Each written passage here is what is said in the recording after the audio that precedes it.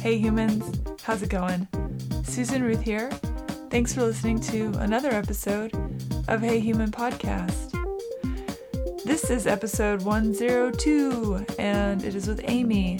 I sat down with Amy in Los Angeles in her home, and we chatted about her work in the field of cannabis. She is a researcher and an advocate and an author. She is one of the authors of the book Cannabis Pharmacy. And it's really fascinating. We talked about all sorts of things, THC and CBD and the difference between indica and sativa and the flora of the gut and how it is, how it deals with cannabinoids. It's a really hard word to say. Cannabinoids. Anyway, it was a really wonderful conversation. She was super open. We did just use her first name because the laws in California are still, they're still working things out, and we just wanted to protect her that way. I've got a ton of really great links for Amy's episode on heyhumanpodcast.com on the links page. And just want to remind everybody, please subscribe, rate, and review, but really especially subscribe. Let's get those numbers to keep climbing. It's doing really well, and I'm super excited and thankful for all the support you guys are giving to Hey Human. You know how to find me on social media, Hey Human Podcast, and always, please feel free to reach out to me, Susan at heyhumanpodcast.com. I love hearing from you. I answer every email. So please definitely reach out. The Amazon affiliate is on the homepage. So if you shop at Amazon, click on that portal on the homepage of heyhumanpodcast.com, and you will be taken to Amazon, where you shop anyway. And if you do so through the portal, it helps support Hey Human. So I really appreciate that. I do want to mention that we talk about her website that was being built when she and I were talking. It was supposed to be up by now, and I went and looked today. It's not up yet, but please keep checking back, because I think it's going to be a really cool website. It's called The Canna Review, TheCannaReview, The Canna Review. Definitely keep checking for that. And when her website does go live, I'll have a link for it on Hey Human Podcast as well, but you can find it obviously through the link itself once it's live. All right, well, I'm excited for this episode.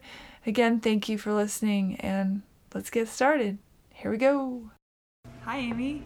Hi, how are you today? I'm well. How are you? Great. Thank you for being on Hey Human. I appreciate it. I'm glad to be here. So we are in sunny California, and every ounce of my being wants to move here from Nashville. I love it here. It's pretty great. The vibe is so cool. I love it here. I appreciate you being on the show, and we are going to talk about cannabis today. Great. So explain to them a little bit of what you do. I'm a researcher, so I look at the pharmacology of how cannabinoids work in the body, both those made by the cannabis plant and those made by our body, and also those made by other plants. And I look at how those work within our body to kind of tune how our body works. And then I take that information and I kind of decode it so that other people can understand it. Okay, what got you into that? I was asked by a friend to look at how products are made, because I had a background in molecular gastronomy. And molecular astronomy? Gastronomy. Oh, yes, gastronomy. I was like, awesome. So he wanted to know kind of how these things might work, and I've always had an interest in how things work in the body and how we can tune the body to be more efficient. And so, and then that became kind of a journey into looking at the science. And the science was fascinating, and it was so much more broad and applicable than I ever expected it to be. That it really drew me in. Caught my interest. Yeah. I've never met a problem I didn't like. So I really like to solve things, and it's fun to be kind of on the front edge of something. Yeah, definitely. It's now legal in California to? It is legal, quote unquote, but there's a lot of gray areas. There's still a lot of areas where purveyors and people can kind of find themselves on the wrong side of the law, so to speak. But yes, technically you can You can visit California, walk into a store, and buy cannabis. Yeah. It seems like a great leap forward. It really is. I mean, the laws need to kind of catch up, and in some ways, the laws didn't go quite far enough. It's going to be pretty onerous of a hurdle for a lot of people to get over, and very expensive. How do you mean? What? In terms of just it's a very bureaucratic process. The state's doing a pretty good job of laying things out, but there's going to be a lot of consistency issues, a lot of people having to figure out how to do it in a regulated market, and that's expensive. Mm-hmm. So that's going to be a little tough for some folks. You're going to really probably need investment to be able to do it.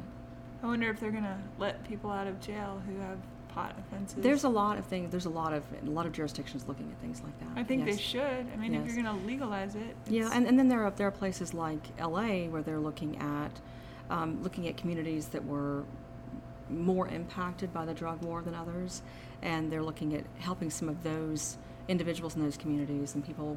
For instance, in Santa Barbara, if you have there's a certain level of crime. I think it may be a felony, where if you have a felony, you have kind of an advanced standing in terms of getting a license to grow now, ironically. What? Really? So it's an interesting thing where, you can look at certain jurisdictions are considering that, yeah. Huh, that's interesting. So how I got into this was I was interested in the chemistry of food and how we can eat, what we eat affects how healthy we are. Mm-hmm. And how, so for instance, if I eat a lot of sugar and I have a tendency toward anxiety or depression, it may actually trigger that. And so I was very interested in those kinds of relationships within the body, mm-hmm. between what we eat, how we feel, what we eat, and how much energy we have, issues like that. It is interesting considering what sugar does to the human body that it isn't regulated, and yet something like cannabis, this natural herb that has been shown time and time again to be really beneficial as far as medicinal purposes, and a myriad of other things, paper, rope, clothing, that it's vilified so much. Yeah, it is an interesting. It's a very politicized topic. I mean, and it's also especially fascinating when you realize that there are a few medicines as quote unquote natural as cannabinoids, or the active ingredients in cannabis, because our body makes its own cannabinoids called endocannabinoids. Endo means within.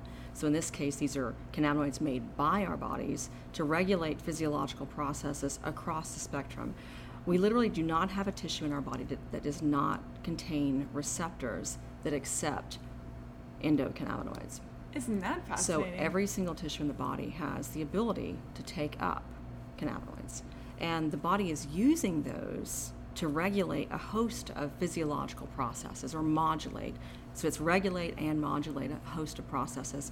So it's a very homeostatic system, so it's all about balance. Mm-hmm. So for instance, if I have damage to the epithelial layer of my gut, which is the interior layer of my gut, or I have a cut on my finger, in both of those cases, the body will literally make more receptors at that site to take up cannabinoids that it releases to help that damage heal. But in the words of like Vincent DiMarzo, who's a very well-known researcher in this space, the things that the cannabinoids do are help us to forget, help us to sleep, help us to eat. So it's regulating different, kind of facets of our physiology. Well, it's something you just brought up is interesting to me, the forgetting. So cannabis for PTSD. Absolutely.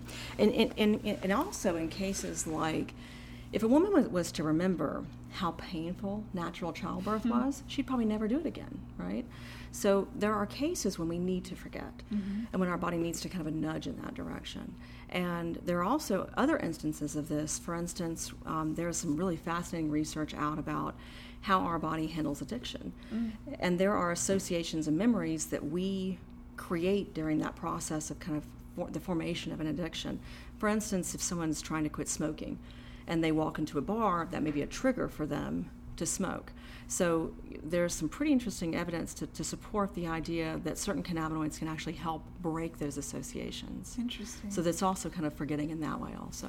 So I would think that science would be super excited about all the potential and would fight the lobbyists keeping it squashed. But it's money against money, I suppose. Well, what's interesting is that they are very excited. And there are pretty strong lobbies. I mean, alcohol lobby and other lobbies that are pushing back. There's a lot of money for law enforcement that comes from seizure. So there are seizure as in search and seizure. Seizure of property, seizure of things like that. But that's not really so much my focus. I really am not as much as involved in the political side of it as I am the kind of science and research side. But yes, there definitely is an enormous scientific community that is interested in this space, because now we also, the more we know about, for instance, the functioning of the gut and immunity and how important gut health is to immunity, well, cannabinoids are right in the front line of that. Wow. So there is even some research to suggest that it is cannabinoids, because cannabinoids in a sense are a chemical messenger, much like a neurotransmitter.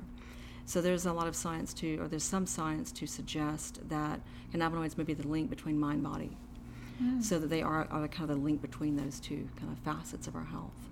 So what's the difference between CBD and THC? So CBD is a homeostatic regulator, which means its job is to restore balance. And it primarily interacts with a receptor that is not capable of making you high. So it's called a CB2 receptor. And what it's doing with that is it's often coming in and kind of calming the system and bringing balance back, but it actually has the ability to kind of work in both directions, both to stimulate something or to calm it. So in that way, CBD is kind of a great balancer for the body, and THC are and these are the two kind of primary cannabinoids, but there are dozens of them. These are just the two that you hear about the most, THC and CBD. And THC works primarily on a receptor called CB1. And CB1 is capable of, quote unquote, making you high. So that's kind of side effect of making you high is through that CB1 receptor. And that's why THC can make you high, but CBD cannot.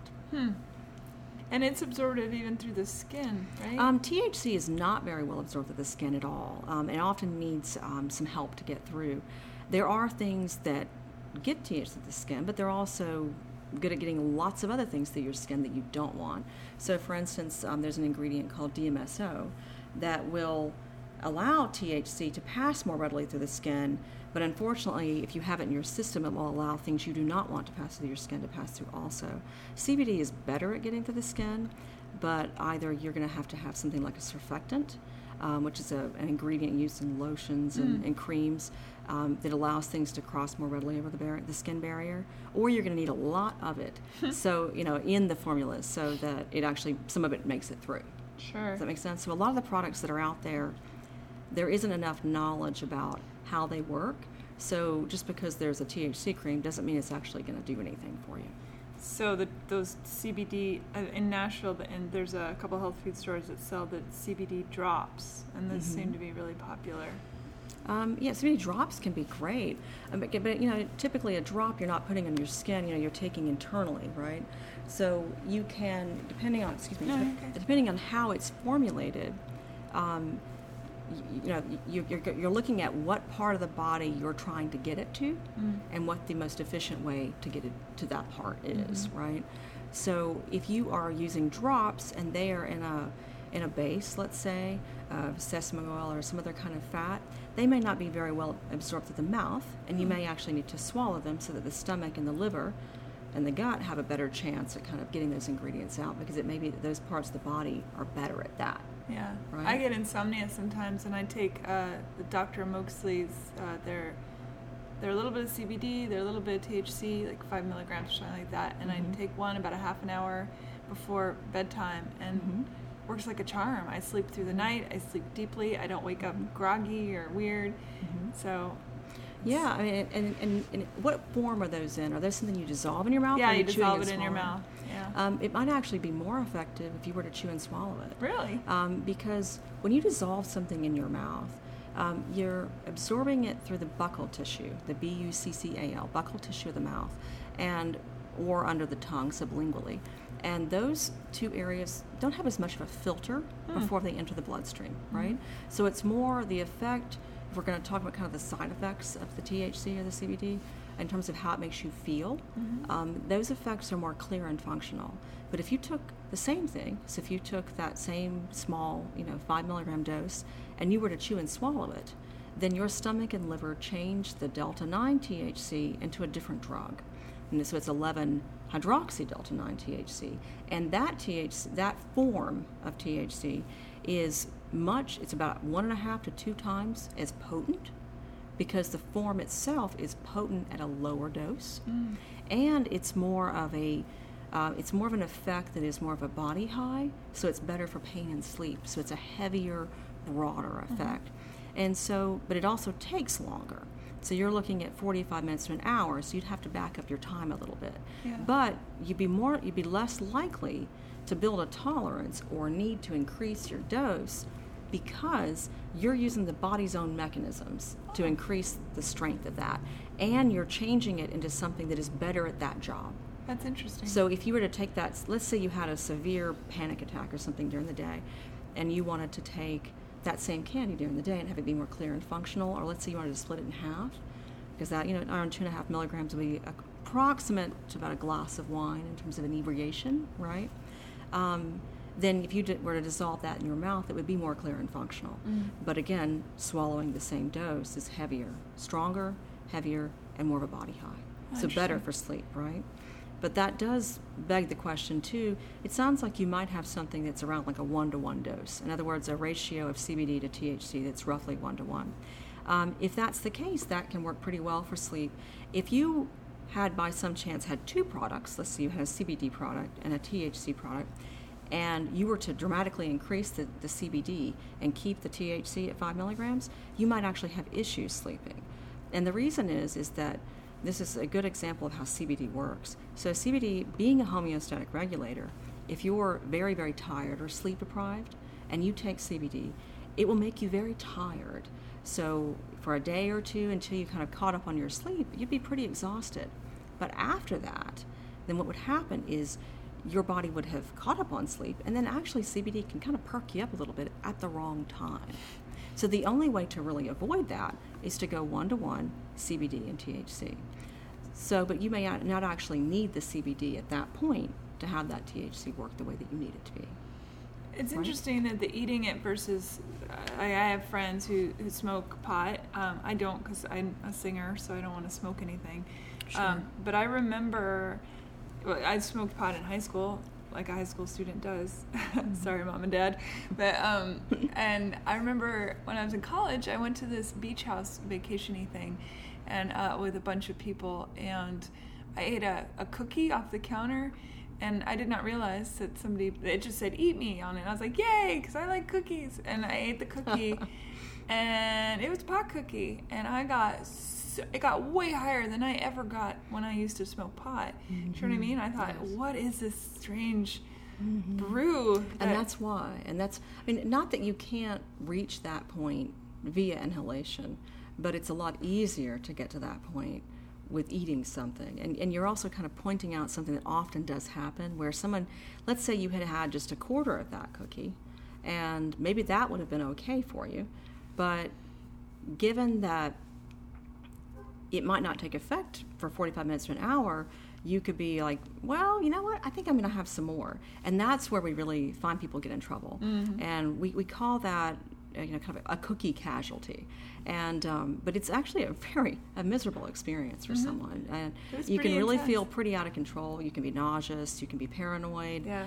You can even feel so nauseous that you might want to throw up. Yeah. It's a really unpleasant experience. But that's one of the things that I'm interested in, kind of debunking some of the kind of potential pitfalls like that, to tell people kind of this is what to expect from a dose about like that. Now, there is a bell curve, and some people are going to fit on that bell curve in terms of their response to something. Other people are going to be outside of it. But there are some general guidelines that you can follow to help kind of not find yourself in that position. Yeah, I was thankful that I had also taken LSD in high school. So, and I didn't just eat one cookie because I didn't know they were pot cookies. And I love cookies. I ate 2.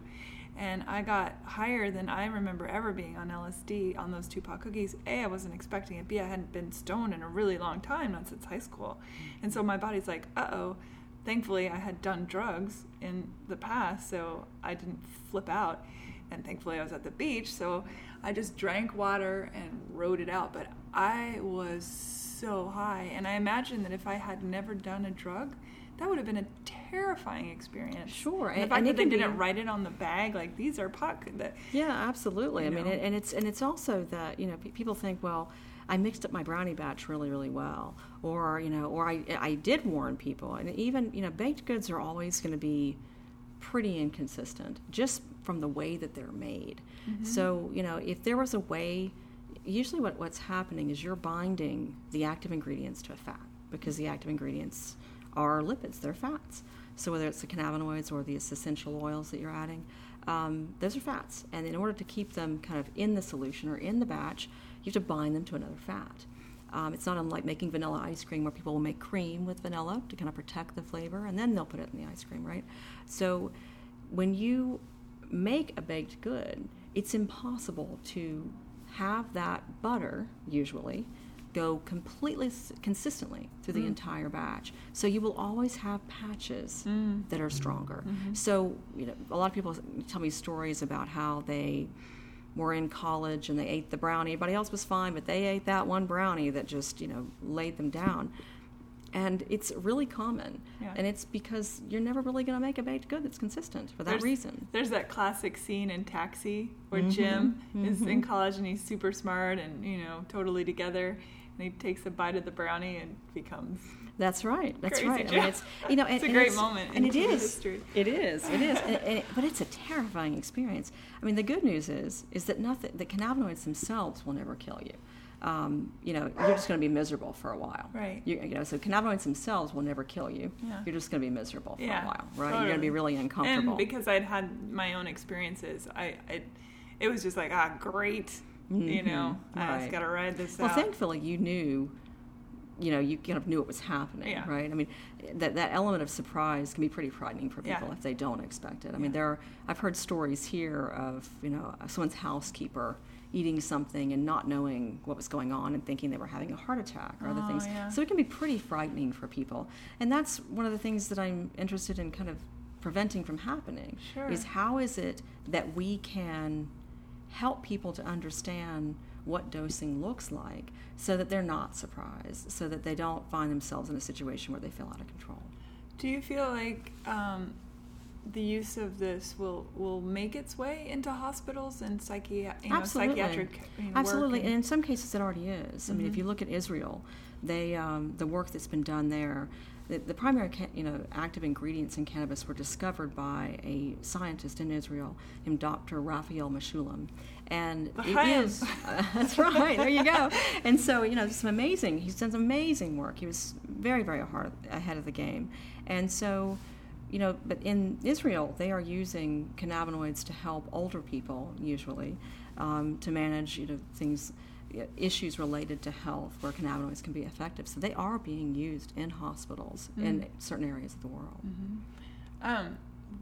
This is something I've always wondered. Why does marijuana make people have cotton mouth? What is that about? I mean, it's actually just dry mouth. It's most people will think that they are becoming dehydrated, but they're not. And cannabinoids themselves they do pull moisture from the body. And what's interesting is that let's say, for instance, and this is a good way to understand how our own cannabinoids work too. Let's say you are driving down the road and someone pulls out in front of you and you have a near miss.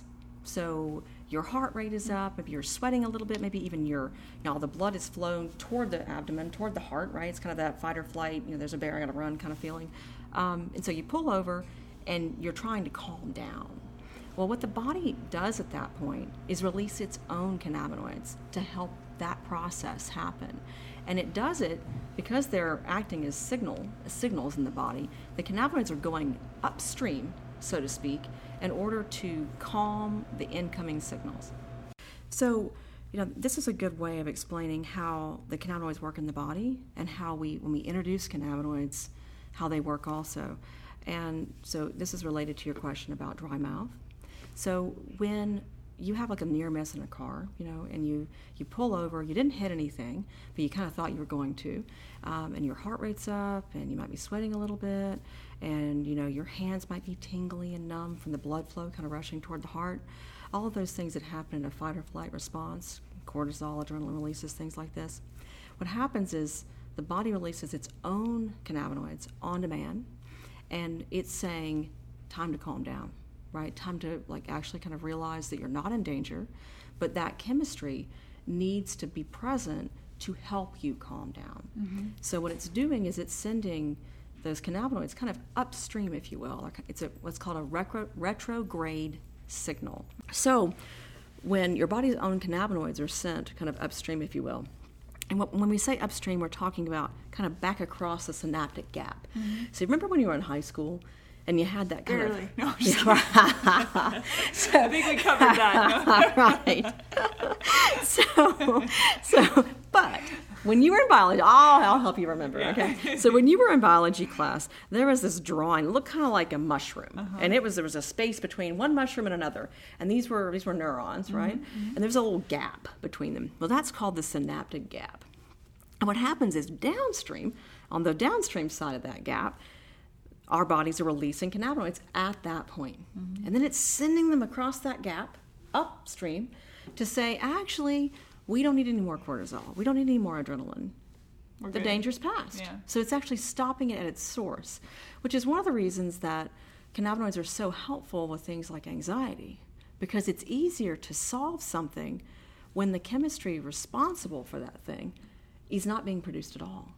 So what happens, can you take the body's natural occurring cannabinoids, that's a tough word to say, and extract it and then put it back within yourself? No, because they are literally made on demand. The body's literally making them in response to something. Mm-hmm. So they're not just kind of free-floating in the body. And we're also talking about minute amounts, which is one of the things that makes them difficult to study, because you're talking about such tiny amounts. But that's actually a good cue to us, right? Because when you look at how small those amounts are and how little it takes to shift the balance of something in the body, it tells you something, well, this kind of Cheech and Chong model of big gulp, consumption of cannabinoids really is way over the top. Mm-hmm. So, the majority of the issues around using cannabinoids, things like dry mouth, kind of resolve themselves if you're only actually using the dose that you need, rather than just dosing based on what you can withstand, which is pretty much how the model works right now. Mm-hmm. It's not unlike, speaking of high school, someone saying, hey, I need a six-pack in order to kind of have that experience of drinking, rather than I'm going to enjoy a glass of wine, right? So it's a very different kind of mindset. I need the six-pack for the experience of throwing up later. Yeah, how miserable is that, right? And I think because even the tools that we use, the pipes and these bongs and all these kinds of things that are out there, even vaporizers, when you look at the openings in those, they look like you need a lot more than you do. In fact, the holes in the little hole where the air is moving through so that you can inhale is usually too large to actually accommodate the tiny little dose that you actually need. So you actually pull it through. So you actually need a screen or something in the bowl to be able to hold that tiny little dose, because otherwise you're gonna kind of suck it through, right? Mm-hmm. So even the tools suggest, it's kind of like giving someone an extra large cup and saying, go get yourself something to drink. Someone is going to drink more because the cup itself is so large, right? But cannabinoids are more like, if you've ever done any sailing and you are, you're sitting on the boat and you're pushing off from the dock, it's very little resistance that you need, right? And where if that same boat, were on wheels on land, it would take a lot more pressure to move it. So the body makes these components, so it knows how to use them, and it also knows how to get rid of them, which is why you can take those 2 cookies, and it'll make you miserable for a while, but then you're going to be all right, because the body knows how to get rid of them. And that is one of the main differences between how cannabinoids work and how, when we introduce other compounds and medicines into our body that our body doesn't know how to get rid of, therefore it's storing them in odd places. Like an opioid, for example? Like an opioid, things like this, where the body doesn't know exactly how to work with it. Now, the body does make its own opioid, endorphins, but but it's not processed in quite the same way, right? So you brought up Cheech and Chong, which of course everybody knows is our lovable stoners. Cheech and Chong from I think the 80s. I don't know when they were, but and before we were on air, I was talking about that show that that Kathy Bates does. I think it's on Netflix. I don't remember exactly, and it's about a pot shop and everyone's always stoned, and it's got a lot of that stoner humor, which I imagine actually sets back the cause, because if people are always thinking of pot as just this thing to get you high, then what the research you're doing, where you're like, no, guess what? It does all these things that help. Right. How do you fight that model of it's hilarity? Really and honestly, I have a sense of humor too. Sure. And sometimes these things are really sure. funny. I'm not diving the show. It's a fun show, and I love Kathy Bates. But I hear your point, and you're right. It is, in a way, when I meet new people, or I'm on a panel, or I'm speaking with people, there is that kind of first few minutes of, is she a quack, or is she, is this real science? And I even hear a lot, well, there's just not that much science out there, and actually there is. Mm-hmm. There are thousands of articles out there. There's lots of research that's been done. But you're right, we are kind of, in a way, going a little bit uphill against the kind of stereotypes around this.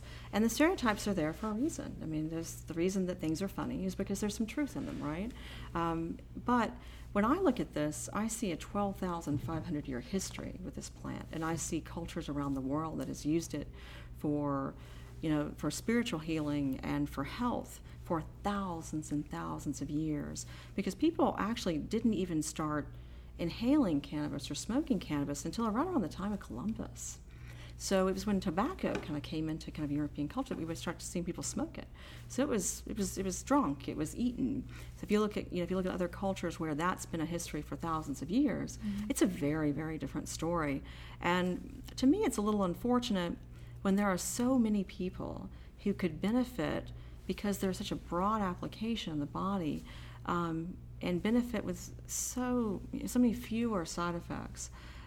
It's a bit sad when someone calls from kind of the Midwest and they want to be able to use cannabinoids to help them with nausea, for instance, and it's not legally available where they are, and they're also often made to feel bad, as if they're kind of taking the easy road out, which is really a shame. So I hope that kinds of conversation does start to change, because while it's funny, it certainly is setting the cause back. Yeah. It really isn't helping to change the kind of the way that this is viewed. Yeah, and I know that, so there's the anti-nausea aspects, and there's, I know people who are dealing with eating disorders where they use it to help with encouraging appetite, Sure. things like that. Sure. So there are all these wonderful benefits. It's frustrating, I'm sure, to see all the other stuff get It is. In fact, I propagated. think that actually brings up a good question, because one of the things that I get asked a lot, or that I'm writing about a good bit, is, well, how could it possibly be good for so many things? And the reason is, in part, what we were talking about earlier, that there are receptors in every tissue of the body. And what it is that if you can imagine the electrical system in your house, there are lots of ways to plug in or access that electricity. So, for instance, you can directly do it by turning on a light switch or plugging in a lamp, but you can also do it at the lamp itself, right? And in a way, that's what the cannabinoids are doing in the body. So every single one of those receptors is a potential target. So when you're looking at it as a medicine, you want to look at what the body is doing with it, and then you want to say, well, how can I tune that? How can I supplement that? So when I hear, kind of stoner comedy, to me it's a little unfortunate, because that is making it so that, maybe a Midwestern housewife might, feel less comfortable about using it when they really need it. Mm-hmm. And so, but I see that, all these kind of plug-in spots, if you will, as a remarkable opportunity for us to learn more about how our body functions and how it communicates with itself, but also as individuals to be able to tune our health. Because so it kind of brings a little bit more of that power back to us, mm-hmm. rather than just kind of looking to the medical establishment to say, how do I take care of me, right? And nothing against organized medicine, but sometimes there's some shortcomings there, and there, at least from women, I often hear that there's some head patting going on. In terms of like it's all in your head. Yeah, it's all in your head, or they'll say, they'll be very disparaging about cannabis and it, and its benefits. And I think that also comes back to the industry too, because there are instances where they're overstating the claims. I've heard many people in the industry say, things along the lines of, it cures cancer. And there's promising research, very promising research on those fronts, but we're not there yet. Having a few cancer cells in a petri dish is not a person. And we can do an awful lot of harm if we overstate, because, things like cancer treatments that are proven or have much more statistical opportunity to help someone heal, they're often medieval. They're very difficult to go through, and so people can be looking for another way, any other way, and when they hear that something is promised to cure them, they might choose to do it for a while, when actually they might should have stuck with the original treatment, and then it might be too late. Then the cancer might spread, and then the original treatment can't help them. So I think that this, the kind of over-promising is just as damaging as the kind of stoner comedy end of it. I think both of these things, striking a balance. There's definitely a balance between the two, because we know a lot, but there's still a lot to know. Yeah. So I think being more reasoned about how we describe it and what it's capable of doing, because what it is capable of doing is pretty remarkable. Yeah. We don't actually need to overstate it for it to be valid, right?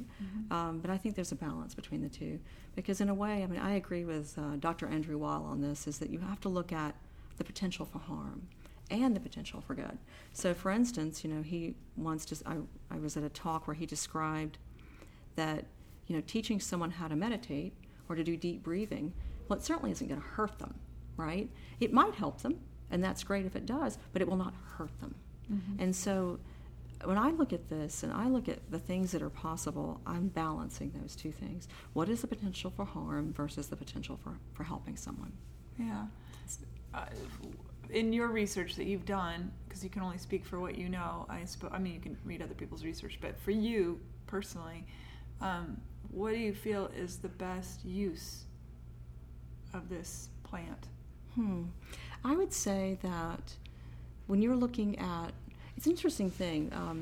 If you're familiar with Maslow's hierarchy of needs, right? So at the bottom of the pyramid there, speaking of pulling something back from high school again, I'm kind of, I've got a little thin grip on this one. But if you look at how that works, on the bottom level of Maslow's hierarchy, the bottom levels there, you are dealing with basic needs, things like safety, food, sex, things that are kind of more primal needs.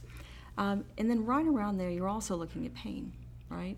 So before we can talk about things like mood and improving mood, we have to sometimes look at where is there such a stumbling block that is so great, for instance, pain or significant anxiety, that can just shut someone down and make higher level learning or actualization impossible.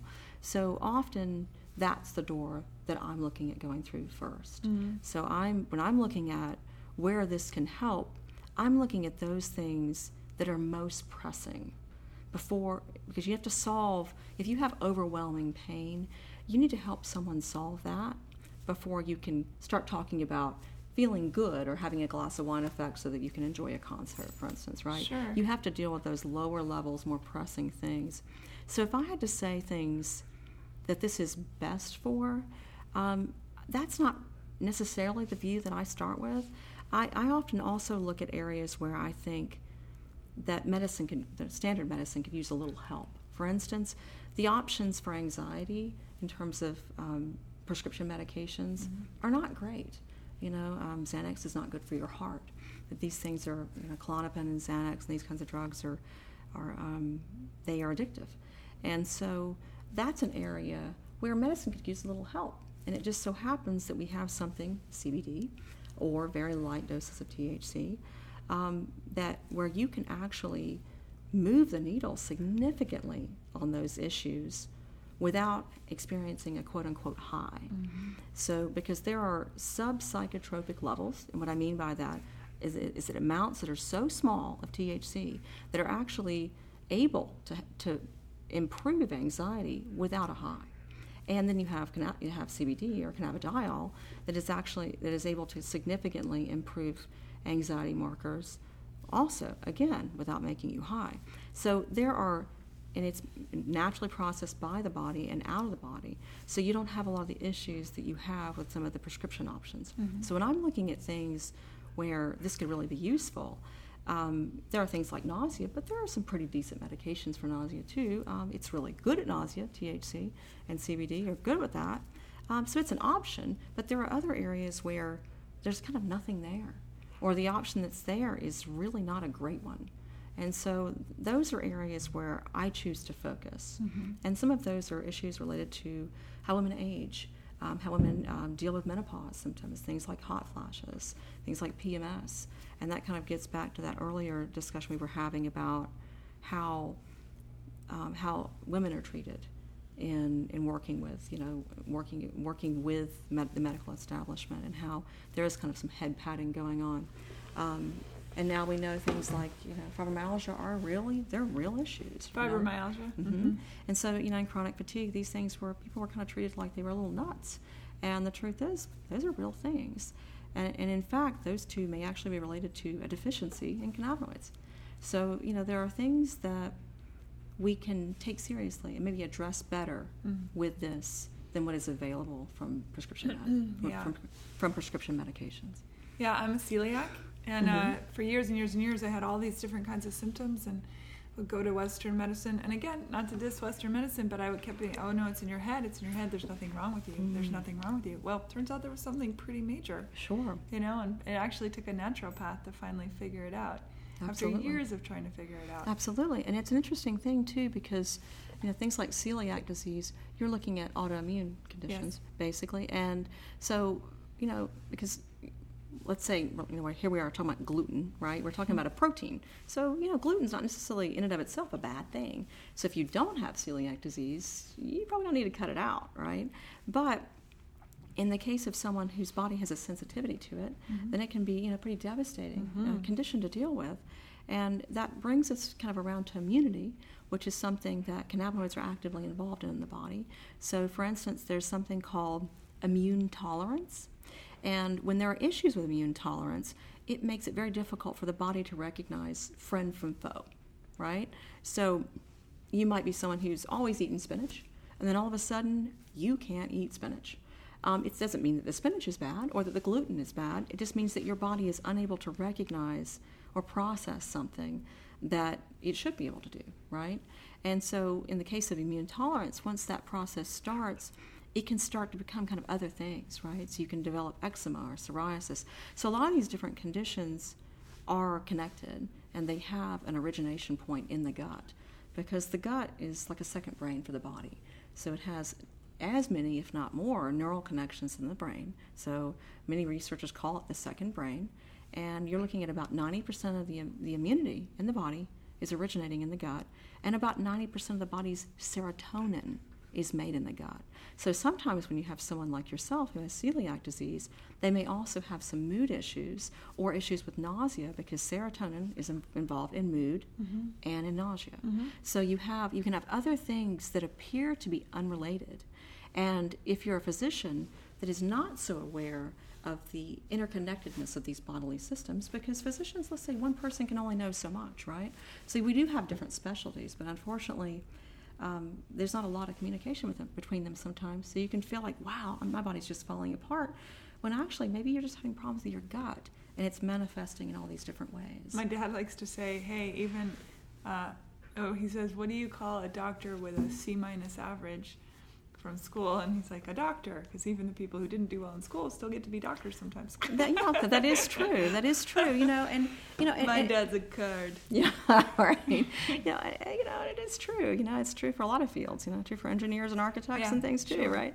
And so, but it's also, in their defense a little bit, I have to kind of look at the fact that many of these physicians, went through school before this system was even discovered. Oh, totally. Right? And I think the gut thing is really relatively new in retrospect. It is, relatively, especially for the mainstream. Mm-hmm. It's been going on for a while, but now it's kind of trickling down, mm-hmm. right? And the gut really is interesting because it starts to affect so many other systems. Mm-hmm. And because the receptors that take cannabinoids up are a certain kind of family of receptors called GCPRs, or G protein coupled receptors. Well, so it's kind of like if you can imagine, so serotonin works along those receptors, opiates work along that type of receptor, cannabinoids work along that type of receptor. So in a way, there's like a shorthand between them. So if someone has issues with anxiety and pain, their pain signal and their experience of their pain will be more significant if they're also anxious. And also if someone's having problems with serotonin, well, that can affect or make them become nauseous, because these pathways in the body, it's like there's a shorthand between these types of receptors because they're related. Mm-hmm. So it's almost like if you can imagine playing guitar and you pluck the top string, but you're not using a cord to dampen the other strings are vibrating too. Not quite as much, but they're vibrating too. So in a way, if you pluck one of these kind of receptor sets or pathways, you can affect the others as well. So these are subtleties that, much like the kind of use of CBD. Use CBD during the day, makes you sleepy when you're tired, but once you've caught up, perks you up. So these are some subtleties that I think that are sometimes lost in our desire to have kind of a clean diagram for how CBD works or how the body works, or the gut is over here and the brain's over there, and so these systems we kind of want to separate them. When truthfully, there's a lot more overlap. Like watercolor washes, you can still see the yellow underneath the blue, right? So there's a lot of overlap between them, so they're affecting one another. It is interesting, Americans spend a lot of time researching the food they're putting in their body. That's like a big thing for us. I'm sure it's that way in Europe too, perhaps, but I feel like they eat more clean maybe. They have tougher regulations than we do too. Yeah. So it's a little easier to eat clean because the regulations are strong enough that you're more likely to have everything all the options are more likely to be clean than they are here. Right. And so, and it's funny because it's just like my argument with guns, if you have a gun, you should know how to take it apart, put it back together. You should go to the range. You should be able to fire that gun. You should be willing to kill someone, really, because that's an option with what that mechanism can do. And the same thing, I feel like if we are partaking in alcohol, you should read about what alcohol does to the body and the brain and the gut. And same with marijuana, same with cocaine. If whatever you're choosing, it's funny where we pick and choose what we want to know about what we're doing to ourselves. Sure, and I think sometimes there's a fear, a little bit of mental laziness on our part, where if we see something that we like, we kind of don't want to know, because then we might have to rethink our use of it. Donuts. Yeah, donuts. I mean, exactly, but at the same time, I think that having some knowledge really does prepare you better. I mean, I feel like there's a lot of parallels between sex ed and the education that needs to happen around this, in the sense that in sex education, typically, like a public school sex ed, there is a lot of fear-mongering, but not a lot of education. And the audience is being totally ignored. So, their interest, how does this work? Give me the inside scoop, is completely ignored. But they're shown scary pictures of syphilis and herpes and all these things, which, unfortunately, fear-mongering doesn't work. And so you're not actually educating either. So you're not giving practical knowledge. It'd be more helpful for someone literally to walk in with a banana and a condom, put it on the condom, and walk out the door than the 8 hours of herpes photos, right? And so I think that we have to kind of step back and say, who's the audience? What is the information that's relevant to them? and then give them information that's actionable that they can use. And I think there's a desperate need for that. So yes, I do think that there is responsibility on our part if we're going to partake in this to understand how it works.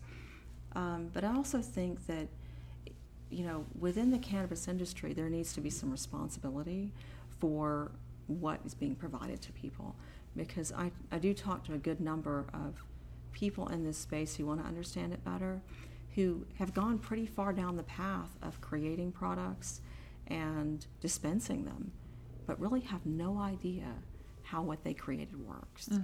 And that's a little frightening. It's a little frightening when you have millions of dollars in investment and you're kind of representing to your investors that you know what you're doing. That's frightening. It's frightening on the level of customers, right, using these things. And maybe if it's a brownie, it'll never be consistent, from one edge to the other. So I think there's a responsibility on the part of people putting it out there as well as the people using it. And that's a gap that I see. And it's one of the things that I hope to, in part, solve with the website and portal that we're putting together, the Canna Review, because I want and feel like it's so important that evidence-based information be made available. Because right now, there's a lot of information out there. It's just not very good. Or it may use all the right terms, but it doesn't explain it correctly. And that can be pretty problematic for people, because if they can't extrapolate what they need to know and it's not factually correct, they could find themselves in a pretty bad spot. And, as a woman, I see other women out there trying to, explore this and experiment with it. And it concerns me sometimes when I see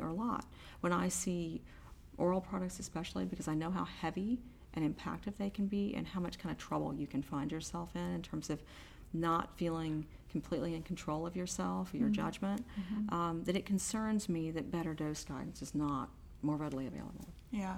So in your research, has there been, I assume, since California only just made things legal here, right? I mean, medical was legal for a bit, and now it's recreational too. But what does that mean for people like you who are trying to do this research under this, big brother looming ever closer?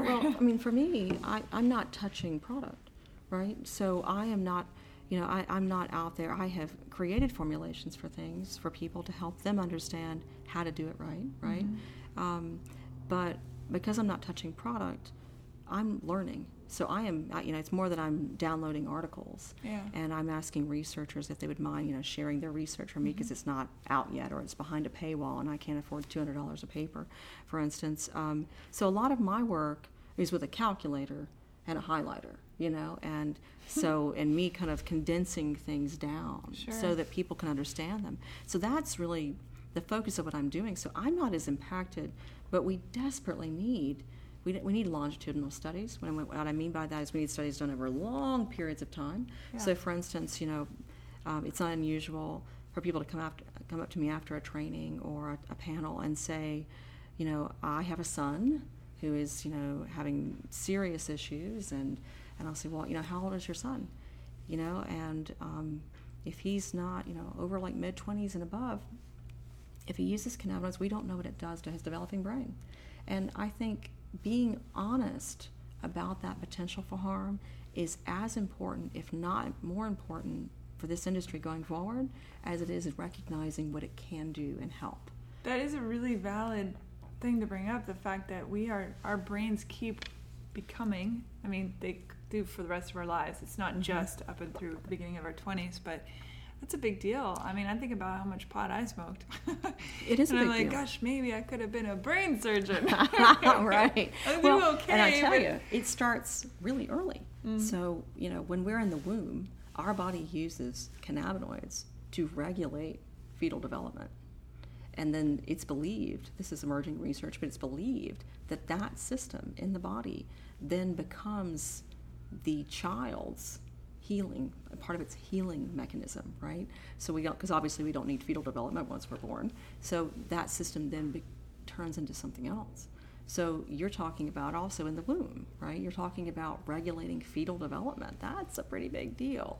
And that'll affect you the rest of your life. So developing brains, fetal development, we desperately need these 20-year, 10-year studies, large enough groups. Because if you think about it, studies are often done on very small groups, 8, 10, 12 people. That's not a very big sample size. So even if you collect a lot of data, and lots of little points on a graph, you still only got 8, 10, 12 people.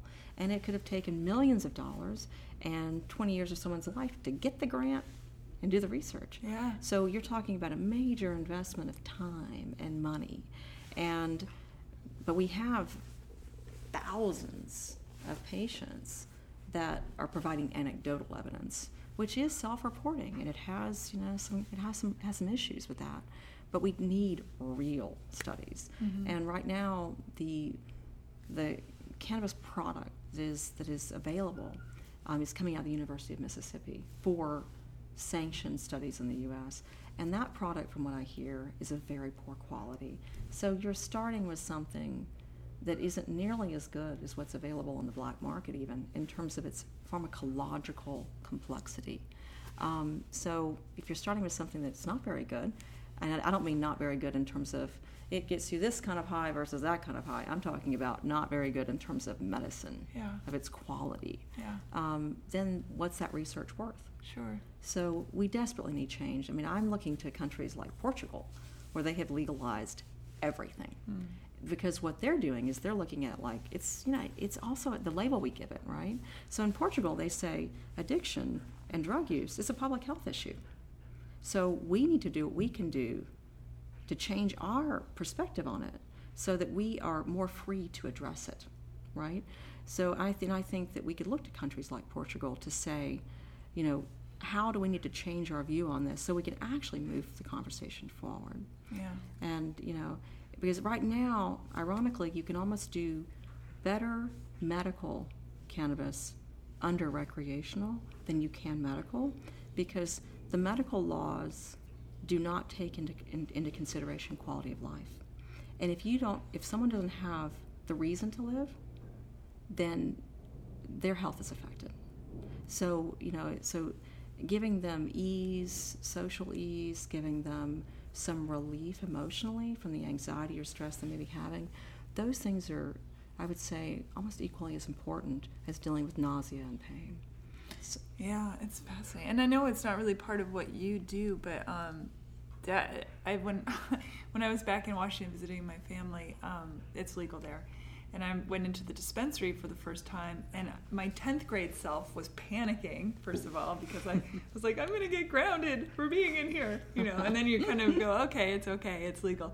But what fascinated me, again, I don't smoke it, but what fascinated me was all these different variety, and this is for, depression, this is for getting high, this is for seeing God, this is for sleeping, right. This is for, all these different varieties. And I thought, wow, the botany of it is fascinating. Mm-hmm. Sure. And some of the terminology that's thrown around is just incorrectly used.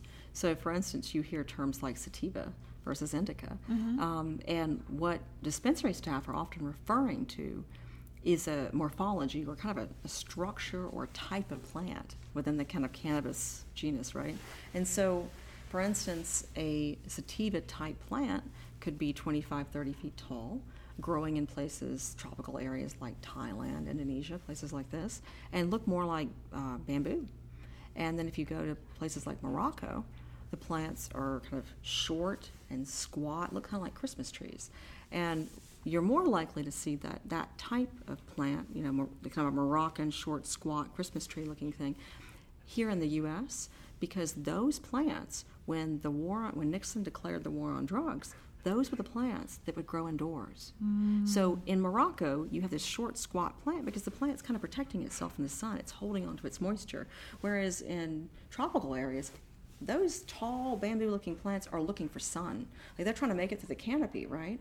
So you have a plant that has developed its morphology, its structure, based on where it's being grown. So that microclimate, just like us as people, we have little microclimates in our lives, right, that affect how we feel and how we respond to things. These plants do too. And they develop certain chemistries, certain combinations of essential oils, or the building blocks of essential oils called terpenes, that are created by those plants as secondary metabolites to deal with local pests. So if a plant has it lives in an area where there's a lot of deer, the plant may develop something to repel deer. If it lives in somewhere where there's a lot of bugs, it may develop something unique to deal with the bugs. Mm-hmm. So it just so happens that those chemical components that the plant is developing unique to its climate then have pharmacological effects on us. Mm. So if I were to provide you with a sample of flower material, like buds, and I were to give you exactly the same, 2 little samples, exactly the same weight, and we tested them, and we knew they had the same levels of cannabinoids in them, okay? And let's say they both had 18% THC or 22% THC, which means that 22% of the weight or 18% of the weight was actually cannabinoids, right? That's a pretty strong flower. If I were to give you those, let's say the sample were the same. Let's just pick 18. The sample was the same. And you reported back that one of them was more clear and functional, made you want to go for a hike, paint, and the other one made you want to go eat your refrigerator and take a nap, right?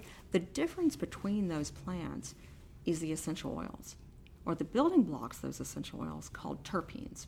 So it's the terpenes that are modulating the effect. So it's like the cannabinoids are the switch, and the terpenes kind of tell you where you're going to go. Isn't that interesting? Right? I had no idea. So, for instance, so getting back to what we started with this, where those plants were originally grown, their local microclimates affect the morphology of the plant, like the structure of the plant, but they also affect the chemistry of the plant, which in turn affects us.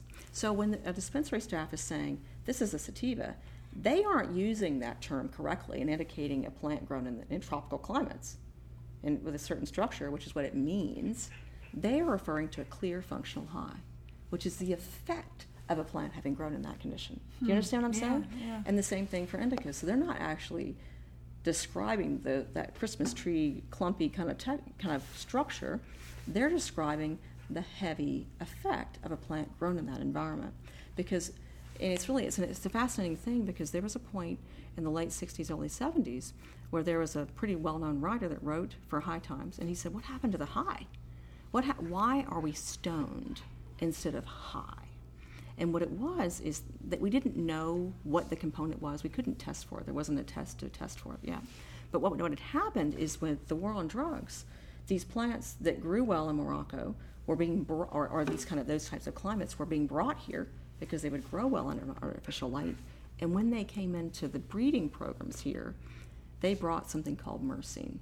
And myrcene is an essential oil that's found in nutmeg and mangoes and lots of other plants also, that is very sedative.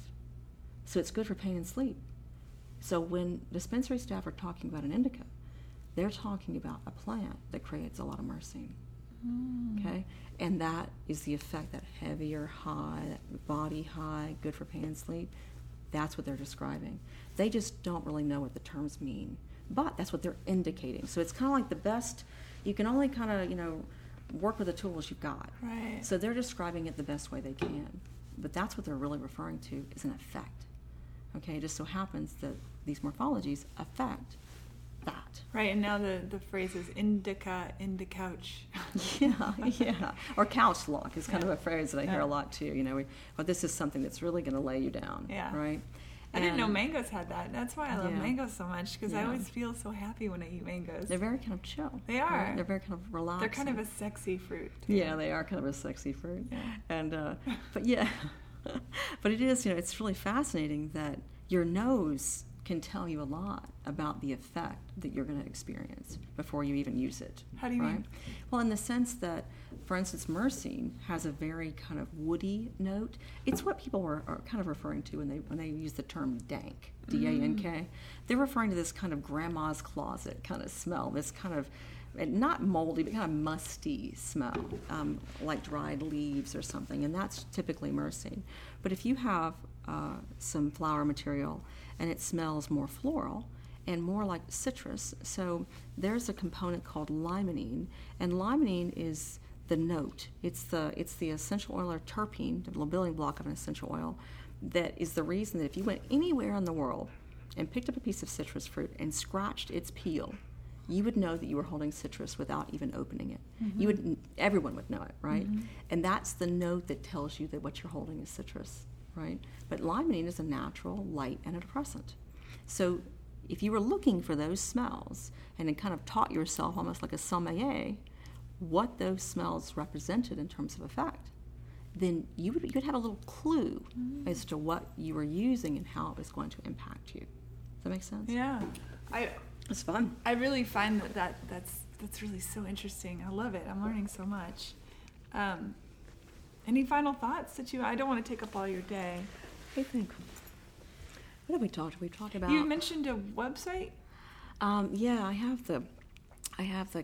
We are in the process right now. I have a frequent writing partner, and I'd like to mention the book if you don't mind. I would love you to mention. And the second edition just came out. It's a bestseller on Amazon. That's great. I'll put links to it on Hey Human Podcast. That'd be awesome. Yeah. That'd be awesome. Because what we're doing also with the website is we're going to have there'll be information on the book there. Great. And the podcast. Sorry, I'm getting my words. Yeah. The website is called The Canna Review. Canna Review. So it's called The Canna Review. Okay. And the book is called Cannabis Pharmacy.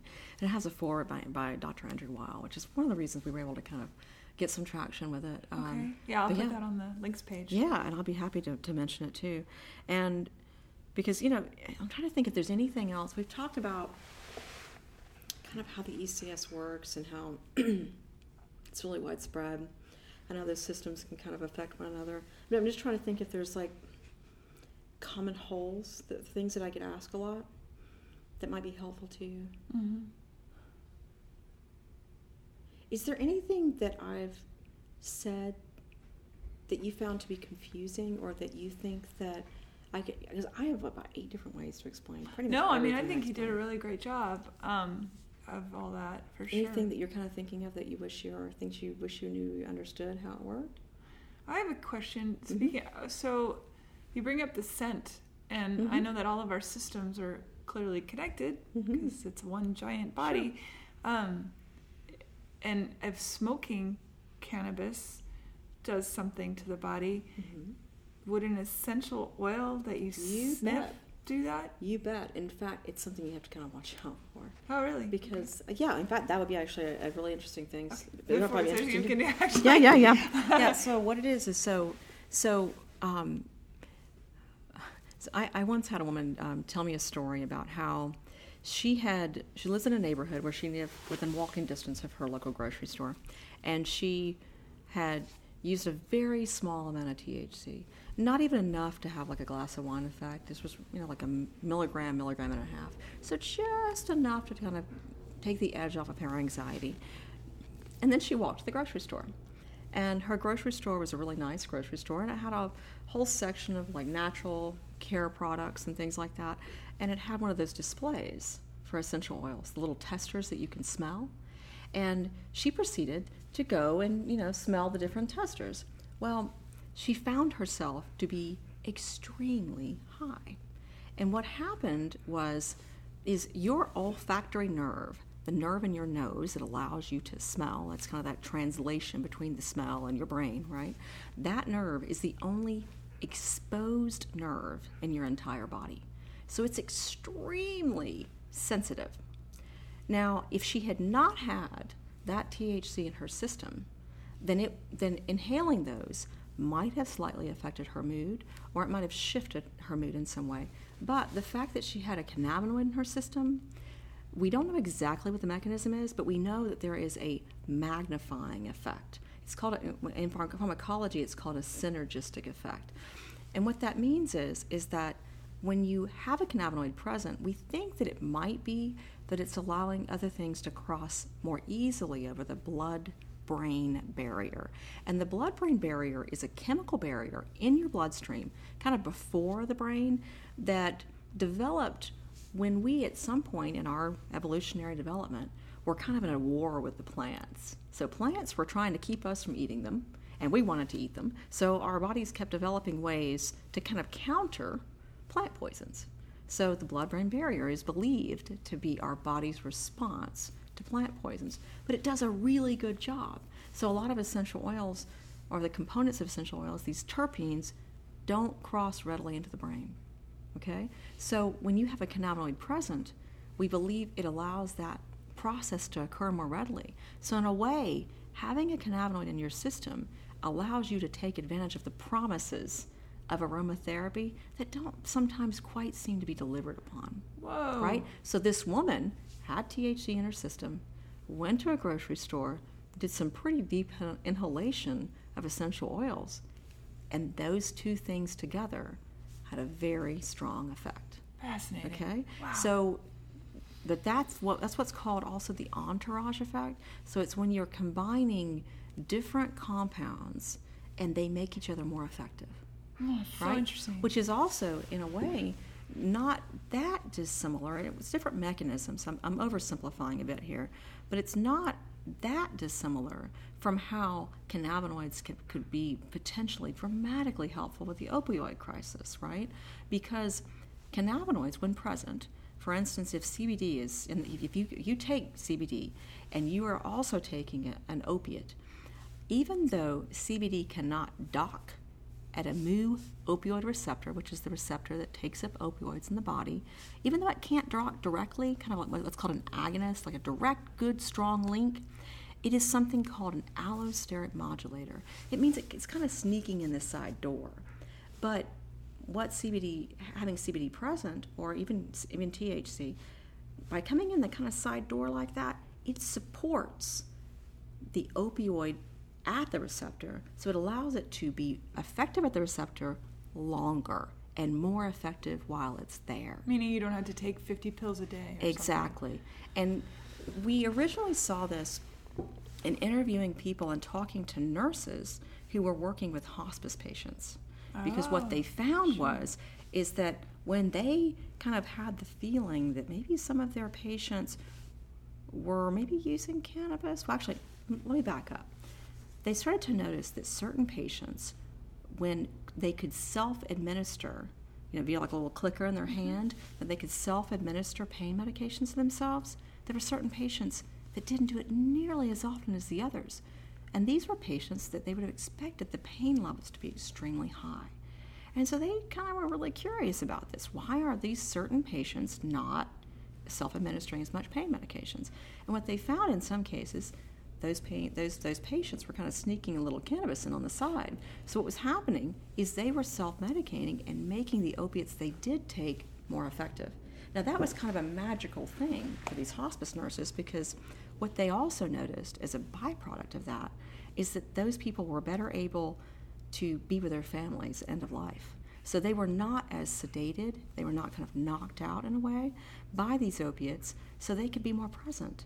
And that was a pretty amazing thing. Mm-hmm. So I think that, it's unfortunate that, the current administration and, our current Attorney General are not taking seriously the positive impact that cannabis could have on reducing the addictive profile of opiates, so people could use less and take it less frequently if they had some cannabinoids present. So that's a dramatic thing in a crisis that's really kind of out of control. Yeah, it makes me wonder, though, if the people who sell the opioid wants that to happen. You know what I mean? It's that whole follow the money thing. Sure, yeah, it is kind of a follow the money thing. And I guess that, I think that it's a pretty, you look at the history of OxyContin. There was a fascinating New York Times article about the family that basically pushed all of that out there. It was a major PR effort and very unethical and kind of frightening. I'll have to find that article. It's a fascinating article and disturbing that a single family could come in and really underpin this crisis that we're seeing now. But at the same time, I feel like we could get stuck a bit by focusing on what went wrong. And it might be a better use of our energy and time to figure out where the potential solutions are. That makes sense. I have a writer whose work I like a lot. Her name is Clarissa Pinkola Estes, and she looks at kind of fairy tales and Jungian myths and things like that for lessons to how to live. And one of the things that she said, wisdom is doing what works. And my grandmother had a very similar kind of expression. And so when I think of, wisdom is doing what works, I think, well, I could be very, very angry. And, there are definitely things going on politically that I'm pretty angry about. But at the same time, I need to figure out a positive outlet for that so that I'm proactive and I actually am a part of change and not just kind of feeding the anger and fear that's already there. And I think that things around the opiate crisis, things around medicine are areas we really have to do that. Yeah, really, that's very well said. Yeah. Amy, thank you. You're very welcome. This has been fantastic. Great. I learned so much. Thank you for having me. Yeah, absolutely. Great questions. Thank you. I will put all that information about your upcoming website. It won't be upcoming when we launch this, so it'll be out there. So everyone listening, please go visit. So the website is the Canna, CANNA, Review, REVIEW.com. Perfect. And the book that I worked on and collaborated with my writing partner is Cannabis Pharmacy.